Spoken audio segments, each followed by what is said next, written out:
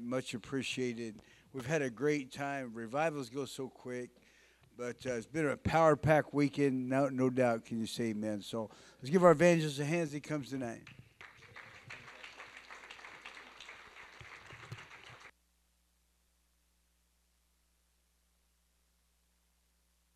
Well, glory to God. Hope everybody got a nap today. Did you get a nap today? Put your hand up. No, anybody get a nap today? Oh, you lazy butts, man. Amen. I'll tell you what. The rest of us stayed awake doing productive adult things. Amen. So I wish you all the blessings. Amen. I wish I got a nap today, but instead I was working on this sermon. Amen. And the end of the year or the conference video, I was putting that together today as well. Amen. So anybody coming to our conference? You guys coming to our conference? All right, we have one or two. Thank you. Amen. So please pray for us. That'll be the next week. And Pastor's really hoping to launch some churches and maybe up here in Virginia. Wouldn't that be an awesome thing? Amen. So appreciate the opportunity, once again, to be with you guys. I'm thankful for the love offering. Thankful for the kind words everybody's spoken. Amen. I really do hope that these services have been a blessing to you. Amen. Genesis chapter 29 is where we will be this evening. And so, as I said, I'm going to preach part 2 of what I said this morning. This morning, if you weren't with us, I preached about having a personal experience in a miracle that you can have your faith sealed. You know, John, the doubting Thomas, amen, when Jesus came in and Thomas then became a believer when he got to put his fingers into the holes in Jesus' wrist and up into his side. There's no denying that. Amen. For the rest of his life, he is now defined by that one single experience. And he can never doubt, amen, that Jesus rose from the dead. Well, I want to pick up where I left off this morning and begin to talk to you some more about that tonight and then break down into some specifics. Amen, because we need an experience like that, amen, to seal our faith, amen, and that thing is triggered by many different issues, can cause a supernatural experience to literally, like a magnet, be attracted to your life. And so we're going to look at that because some of what faith is not just a belief system. Faith is something you say, right, something you believe, and something that you do. Amen. And so we're going to say it tonight as I preach it. We're going to believe it. Amen. And we are going to do it. Now, that belief part involves how you think. Faith is connected to your perspective, to your mentality, and how you process life. And sometimes the best way to get a miracle from God is to find the ability to think differently. Think outside the box. There was a job interview question that appeared for these applicants. There were 200 applicants looking for a job, and one of the questions they were asked was to answer what they would do in this scenario. Now, pretend you're the one looking for the job, and you have to answer this question. Listen to this. You're driving down a road in your 2-seat sports car on a wild, stormy night. And you drive past a bus stop and you see 3 people standing in the rain waiting for the bus. The first is an old lady who looks as though she's about to die. The second is an old friend who once saved your life. The third is the perfect partner that you have been dreaming about your whole life. That right there tells you it's a fantasy. Amen. And so which of these would you choose to offer a ride to, knowing you only have room for one passenger in your car? That's the question. So here you have 3 options. The old lady who looks like she's going to die, the friend who once saved your life, and I hope you feel some gratitude toward that, or then the man or woman of your dreams. This is a moral question, an ethical question. You could pick up the old lady because she's going to die. Thus, you could save her life. You could pick up your old friend who once saved your life and feel a sense, amen, of repayment. Perfect time to pay him back. Or you could pick up, amen, that perfect mate and live happily ever after. And so the company would ask a question like this because what it shows to them is by who you pick up, it shows what you believe. One, you pick up the old lady because the outside person, the customer, matters most. Or 2, you pick up your friend because the company matters the most, those that help you. Or 3rd, you pick up your life partner because you matter the most. And they'll ask you a question like that to try and discern where your loyalties lie and who you're going to honor and what you're going to do first. Well, the candidate who was hired out of the 200 applicants came up with this answer. She said this: I would give the car keys to my old friend, let him take the lady to the hospital, and I would stand there in the rain next to the partner of my dreams, waiting for the bus. Genius. You know why they hired that lady? Because she said, I'm willing to use what I have, my car, my resources, to give it away so everyone can end up with something good. Hired. So what I want you to get out of this sermon tonight is the understanding that sometimes the breakthrough you need in life comes with your ability to go outside the box and do something that is not normally you. Amen. Genesis 29, verse 1. And Jacob, we're going to look at this text throughout the sermon tonight. And Jacob went on a journey, and he came to the children of the east. And he looked, and behold, there was a well in the field, and there were 3 flocks of sheep that were by it. And out of that well they watered the flocks, and there was a stone, a big stone, laid upon the well's mouth, and it was great. And the flocks were gathered there, and they would roll away the stone from the well's mouth and water the sheep and put the stone again upon the well's mouth in its place. And Jacob said unto them, my brethren, where are you whence are ye? And they said, we are of Haran. And he said, do you know Laban, the son of Nahor? And they said, yeah, we know him. And he said unto them, is it well with him? And they said, it is well. And behold, Rachel, his daughter, comes with the sheep. And he said, lo, it is now high day. It's like noontime, the heat of the day. Neither is it time that the cattle should be gathered together. So water the sheep and go and feed them. And they said, we cannot until all the flocks be gathered together. And then they roll away the stone from the well's mouth, and we water the sheep. And while he was yet speaking to them, Rachel came with her father's sheep, and she kept them. And it came to pass when Jacob saw Rachel, the daughter of Laban, his mother's brother, and the sheep of Laban, his mother's brother, that Jacob went near, and he rolled the stone from the well's mouth, and he watered the flock of Laban, his mother's brother. In case you didn't know it, that's his mother's brother. And Jacob kissed Rachel and lifted up his voice and wept. And Jacob told Rachel that he was her father's brother and that he was Rebekah's son. And she ran and told her father. And it came to pass when Laban heard the tidings of Jacob, his sister's son, that he ran to meet him and embraced him and kissed him and brought him to the house. Okay, so let's look at 3 things tonight. 1, Jacob is pursuing the issues of his life. Then we're going to talk about some of the details of this story and how it relates to us. And I want to finish about unlocking the rewards that can come to you when you deal with these issues. Okay? So Jacob is in a life pursuit, okay? We know he's on a journey. He's pursuing his destiny. He's pretty much just moved out of the house to find his fame and fortune. So if you look in Genesis 28, 1 chapter before, amen, the word came to him from his father, arise, go down to Padan Aram to the house of Bethuel, thy mother's father, and take from you a wife from the daughters of Laban, thy mother's brother. And God Almighty bless thee, make thee fruitful, multiply thee, that you might be a company of people, and give you the blessings of Abraham to you and to your seed, that you may inherit the land of the sojournings which God gave to Abraham. And so here we have Jacob now. He's venturing off on his own, and he's out for fame and fortune, isn't he? He has a plan for his life. He's traveled about 400 miles to get to where he is, and that plan was completely self-centered.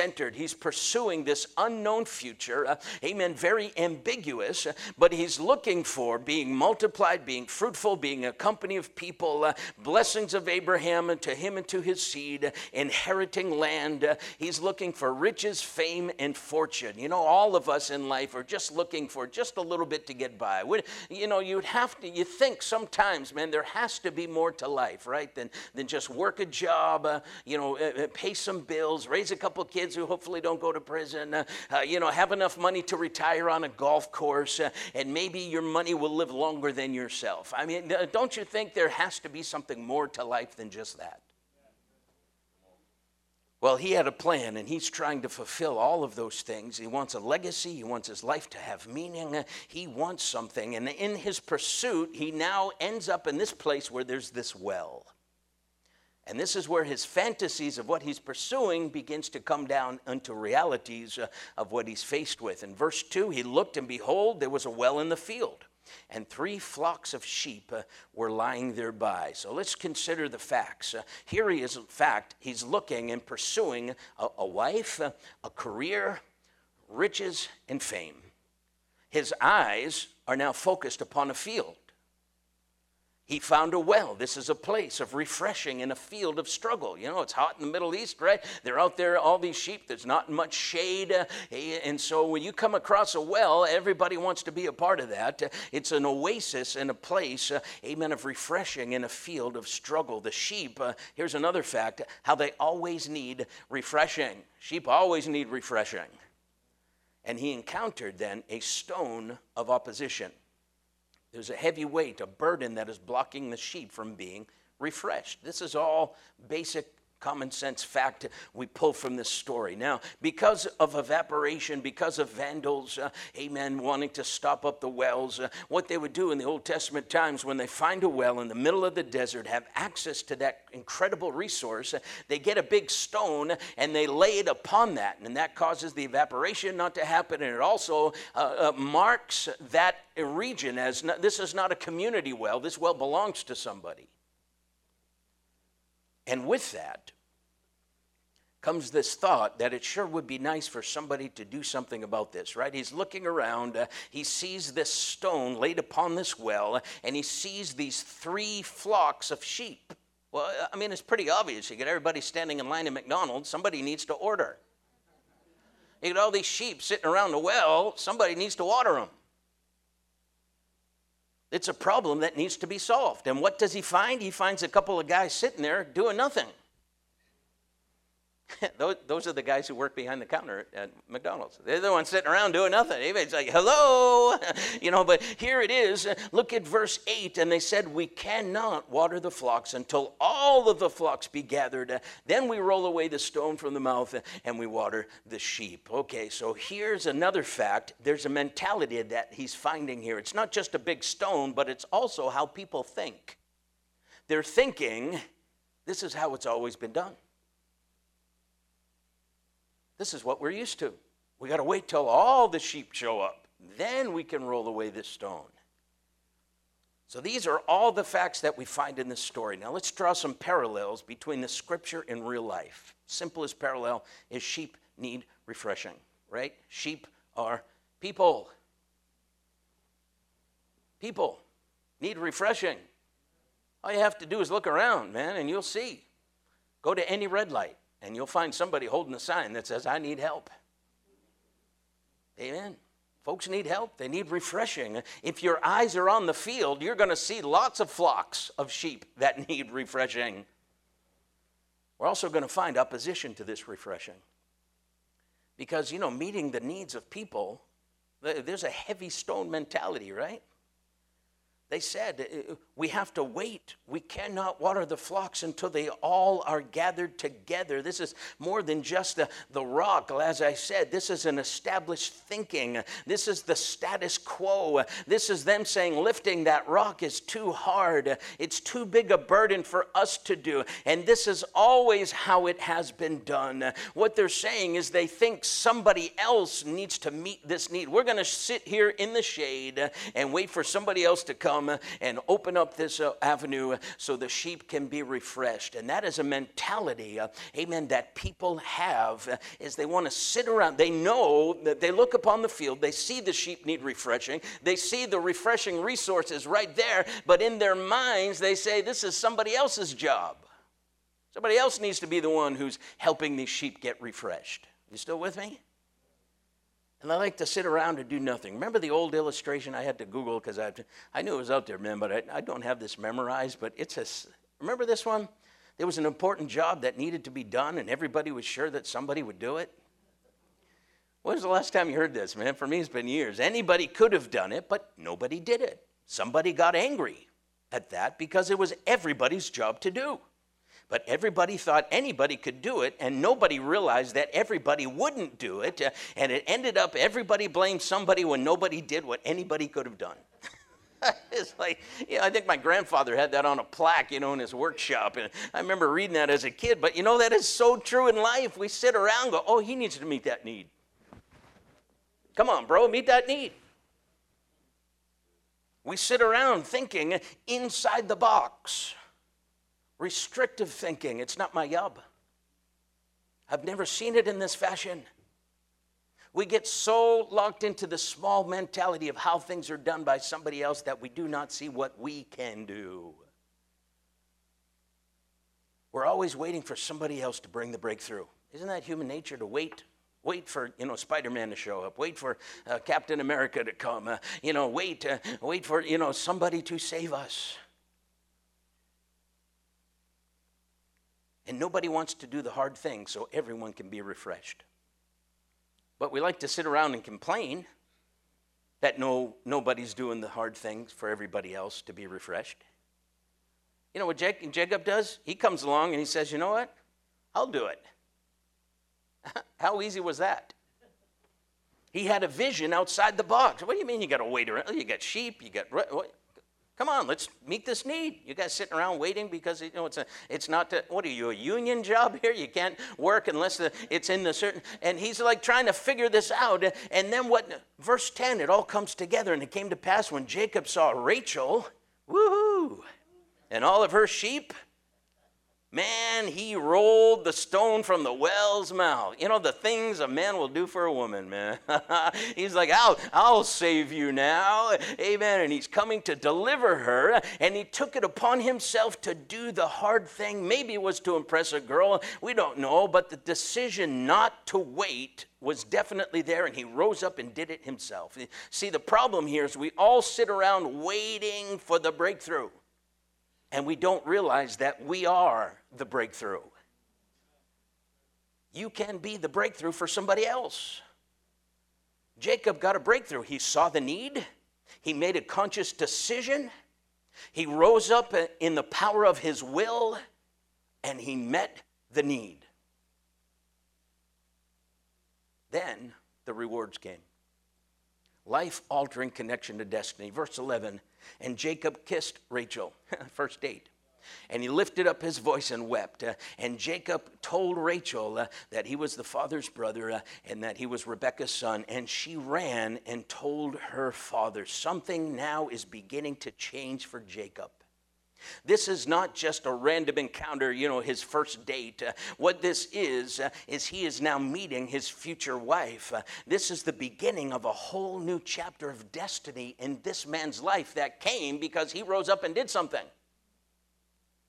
Verse 13, it came to pass that Laban, when he heard the tidings of Jacob, his sister's son, that he ran to meet him, embraced him, kissed him, brought him to the house, and told Laban all of these things. And Laban said, surely you are bone of my bone and my flesh. He stayed there for about a month. Laban was the vessel that was going to facilitate destiny for Jacob. The wife he was going to get came from that house. The job he was going to have came from that house. The riches he was about to possess came from that house. His entire future destiny was all linked to this one encounter that came when he was thinking outside the box. And look what happened. It says that Laban came running. When you think outside the box, guess what? Destiny comes running to you. Destiny embraced him, accepted him as family. You are bone in my flesh. Destiny kissed him. This is more than just a greeting. This conveys an impartation of blessing upon an intimate level. And then destiny brought him to his place, to a location, to his house. Laban's house. Destiny had an actual location for him, a specific address. It made room for him. The place of destiny was made for a man who found the ability to think differently than what was normal. It all happened because of something he physically did. The thinking outside the box triggered the action of rolling away the stone, which opened up the door for destiny to come running to him. Everybody still with me? So let's break down 5 things here. 1, people need refreshing. 2, it's going to take great acts of strength to refresh the people. 3, you can't think somebody else is going to do it. 4, if you will roll away the stone of your stuck-in-the-box mentality, and in a great act of strength, destiny will come running to you. Say, that's awesome, Pastor, but what in the world are you even talking about? Y'all wonder when I'm saying, I understand all those principles. What does it mean? What it means is one simple thing. Money. Sheep are expensive. Look, I'm 20 minutes into it, and you had no idea I'm preaching on money. Money. We all sit around and think, yeah, the church needs money. Sheep need to be refreshed. Revival's expensive. World evangelism is expensive. Somebody else is going to do it. Who would that be? It kind of looks like to me, you're the ones in the church. Maybe you're the ones. You got a little sign back there, right? You got a building pledge. You know, if you're going to get a building in this town, you know, Saturday night, we were wall to wall. Did you see that? I mean, look tonight, how many empty chairs there are. You guys are running out of space here. I don't know if your landlord's crazy or not. But wouldn't it be nice if you had a church of your own? A building of your own? And now there's buildings open. You know, I guess you could blame COVID for that. All of a sudden there's all these properties now that are becoming available and landlords and owners that are willing to make some deals. But to buy commercial property, you need 10% down. That's what the bank wants. And you're going to need a building that's going to be at least $1 million plus. That means you're going to need $100,000 in the bank. Holy moly, Pastor, where's that going to come from? It's going to come from people who can think outside the box. You've raised $34,000. Don't give up. You're going to need that. The question is, what are you going to give? So I'm going to help you tonight. Because that's the kind of guy I am. I'm going to take an offering. Why? Because you need money and you need it now. You need in 10 days as much as you can get in 10 days. And then you also need to back it up with a 6-month pledge for a building fund. Now, if you're a visitor with us, I promise we do not do this every service. We're not after all your money, but there are times where we do need to get some of it. And this time we need to get a little bit more than some. Okay? Things need to be, we have to roll away those heavyweight stone mentalities like we always think somebody else with more financial muscle will meet the need. Well, you just need the self-employed guy, man. He just need to, or somebody, we know somebody makes a lot of money. Those two, they're both in the Navy, man, and they're both officers, and so they got money, and they just need to give. They need to give. They need to give. And, well, what can you give? What can you do? Jacob showed initiative that came out of ordinary times. You know, we think you can only roll away the stone at a specific call, like conference is coming. You guys know. I mean, you guys know what conference offerings are like, right? You guys are connected to Joe Campbell. Nobody can take an offering like Joe Campbell. Mark Olson comes pretty close, man. But I'll tell you, Pastor Campbell, when he starts raising money, you just want to sell it, all the clothes you're wearing. Walk home naked. Amen. Nobody needs to see that. But that's what you want to do is give. You want to give everything. I can only give everything at conference. Well, it's a Sunday night. We can give on a Sunday night. He showed initiative. He said, I'm not going to wait until everybody shows up and it's the allotted specific time. Now's the time. There's a need right here. I'm going to meet that need right here. And when you do that, it's amazing how God will meet you and help you. Don't ever be afraid to give. Never be afraid to give. Some of you, you have access to $10,000 you could put in the offering. Boom. Maybe you have something you could sell. Well, I got something we could sell. And don't you think God would help you and bless you for doing something like that? Don't you think He would reward you for doing something like that? That he would bring blessing to your life that you're not even calculating on? Simply because you met the need and said, I'm going to give.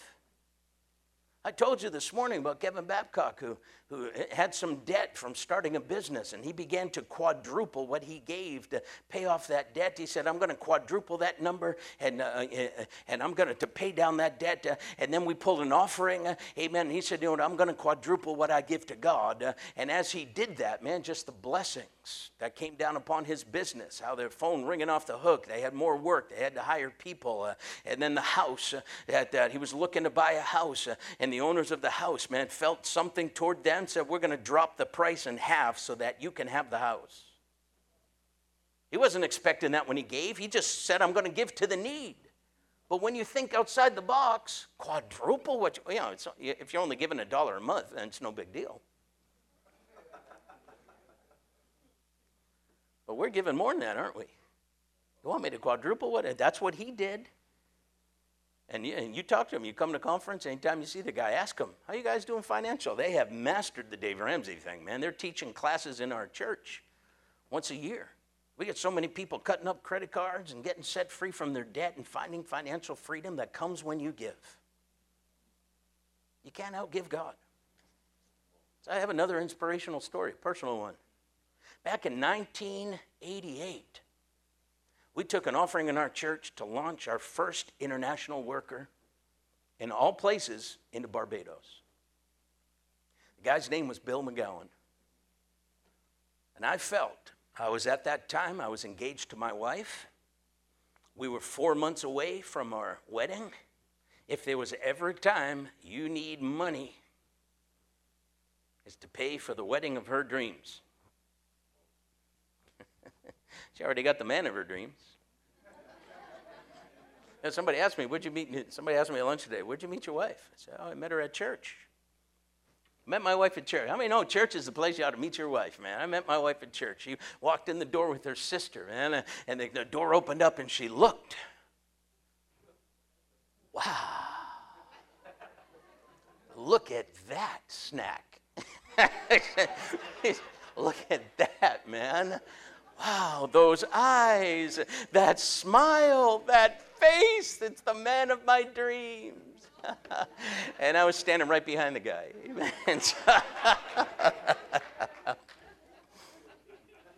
So we're getting ready to get married, right? This is our plan. There's a wedding, there's a reception, there's a honeymoon, all of this stuff, and we're going to send a church overseas. You know what? I need to give. I prayed, God, what should I give? I got to pay my bills and stuff, and I felt I'm going to make a pledge. From now until we get married, 4 months, God, I'm going to give you everything I make above 40 hours. Which is no real big step of faith because I only work like 40 hours. And so, God, I'm going to give you everything, man, above 40 hours. You know what? As soon as I made that pledge, all of a sudden my boss said, listen, we have this big job coming up and Saturdays will now be mandatory.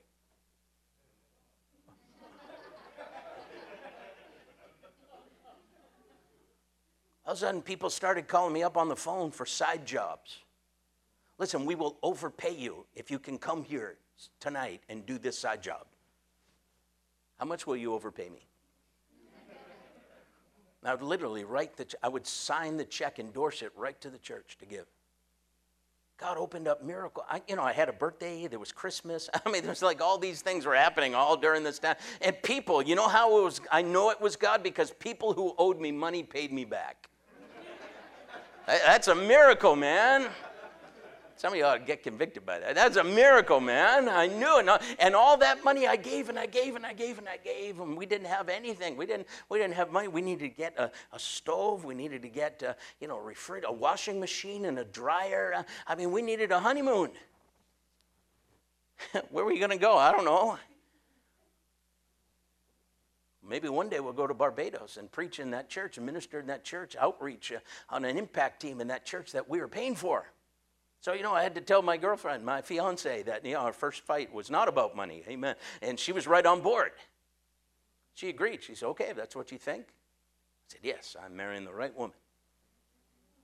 And I made my pledge. And on the morning of our wedding, as I'm sitting there in the front row, amen, and I'm going to marry this woman in about 20 minutes, amen, they took the last offering, and here's my pledge. God, this is my final pledge. I'm sealing it. Here it is. I've fulfilled my pledge. I've given you every single penny, even the stuff I found when I vacuumed the floor mats.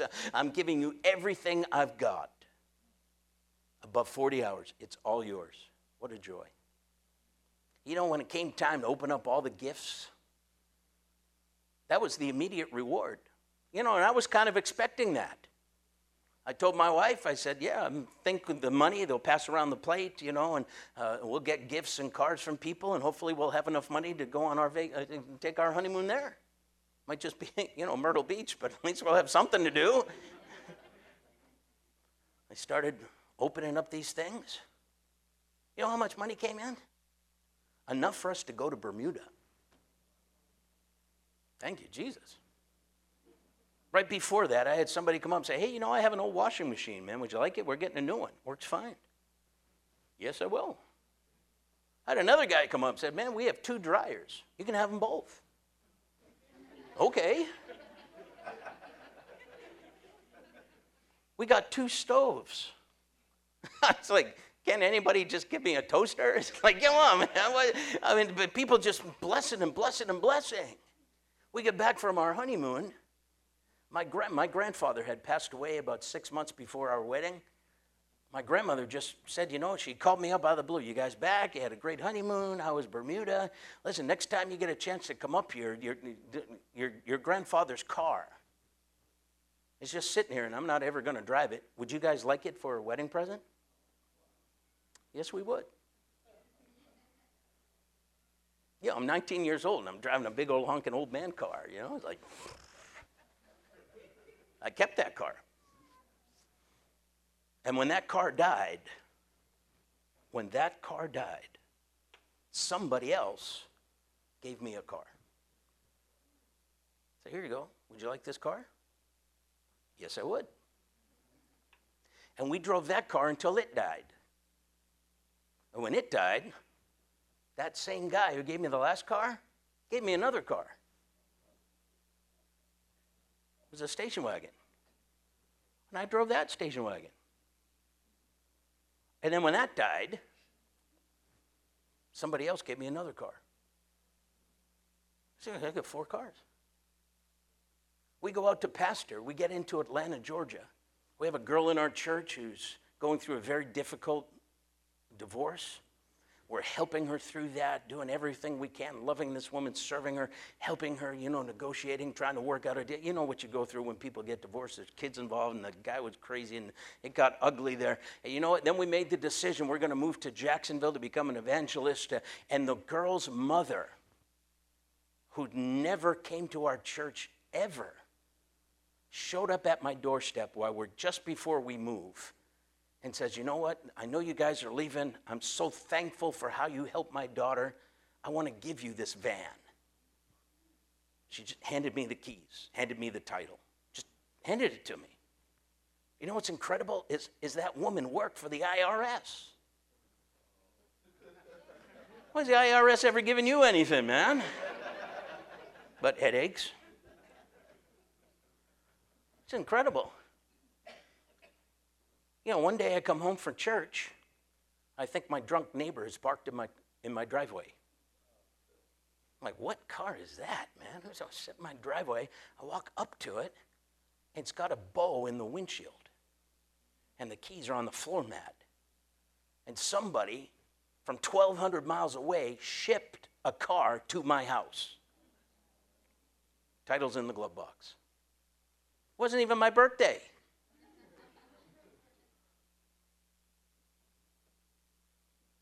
Then our kids, you know, we needed a little bit more room.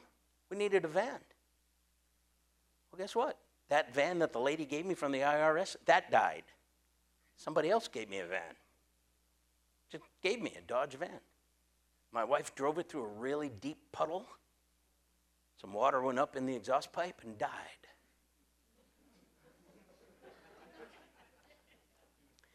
I won't say anything about women drivers. She learned a valuable lesson about cars and water. And I'm like, what are we going to do? Somebody said, I got you. You got me? Yeah, here's a Honda Odyssey with 30,000 miles on it for free. Just come and pick it up. Okay. Somebody gave me a Volvo 740 Turbo. Just gave it to me. Somebody else gave me a Volvo S70. Just gave it to me. When that car died, I ended up with a Pontiac Montana minivan. You guys have seen that minivan. I've come up here with that minivan. 04, 27,000 miles on it. It's got 241,000 miles on it. Another car died. I've got a Lexus ES 350. That's the car. It's at the hotel. Cars have been given to me since that one offering. It's been 32 years. And every car I've owned, 12 of them, have been given to me. I had no idea that was going to happen when I gave in the offering. I'm sitting in my house 2 weeks ago, and I get a knock on the door, and it's the exterminator. We know him in our family. He's a little off. You know, everybody knows him in the neighborhood. He comes and says, oh, I done had an accident. do you need my bathroom? It's like, what kind of accident? He said, I was just coming around the back of the cul-de-sac, and I got a thing on my text, and I looked at my phone, and I drove into the back of your van. You hit my parked van in the street on a cul-de-sac? You done did have an accident. What in the world am I going to do with this? All smashed up? That van had 241,000 miles on it, man. You know what the Blue Book price of that is? $1,900. So I entered into the terrible realm of dealing with insurance claims. But hey, man, I read Trump's book, Art of the Deal, and I beat that guy up. No, that's not acceptable. I can't replace the van for $1,900. Oh, no, you got to do better. It finally came up to $2,500. Oh, no, listen, you didn't have to get a rental car because of me. It's sitting here in my yard, and so you don't have to pay for storage and a tow truck. Well, okay, and I talked him up to $3,000. Then I called the company, the exterminator. Hey, man, what the heck? You know, I can't replace it with what they gave me. Will you guys help? And they said, okay, come down, pick up a check for $2,500. This thing is worth $1,900, and they're giving me $5,500 so they can take it away. I'm like, okay. I had no idea any of that was going to happen. But I gave in an offering. And God, for 30 years, has been giving back. I don't know what car I'm going to get next. I'm really excited to see what happens, man. Pastor, are you saying if I give, I'll never have to buy another car again? I don't know. I don't know what will happen when you give. But man, I sure do know what will happen if you don't give. And that is you'll miss the opportunity for destiny to come running to you. Ultimately, all it is money. You throw away $20 on a pair of shoes. You crazy people drop $5 on a coffee. Give your Starbucks money in a pledge. That'll buy a building in no time, man. I don't drink coffee. I'm completely drug-free. Hallelujah, man. I get all my caffeine from chocolate. Now you're talking, which is awesome, man, but it makes my clothes shrink. Well, that works, man, but... Listen, you give because it's not really money. You know what it is? It's an issue of your will. It's an issue of I own. It's mine, my precious. And you'll turn into that whacked out monster too. Listen, you have an opportunity, like I said this morning. We don't take lots of offerings. We don't take lots of pledges. We're respectful of that. But there's a need now, isn't there? You got 10 days to raise what you can, and then you got 6 months to make some pledges.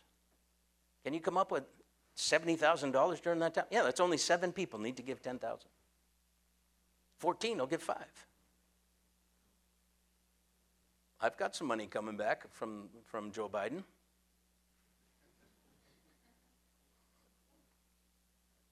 That's not marked for anything. That could be given to God. You wouldn't even miss it. It's not like it takes from you. It's just not giving you the advantage you could get. Well, I want God to have the advantage. I don't know what will happen, but I know destiny will come running to you. Maybe miracle gifting that'll make room for you 30 years after the offering. And God will still be opening doors. Because you can't outgive God. I said this morning that today could be a day that will change your life forever. That's what I'm talking about. I'm going to go back to the hotel and jump in the car that I did not pay for and haven't paid for. I'm going to drive it like I own it. Because I do. Because God gave it to me. What will God give to you if you'll give to him? That's all I'm saying tonight. You feel inspired to want to do something? Good, because we're going to take an offering. Amen. Why don't we bow our heads then tonight? Amen. Across this place. All I can do is share with you.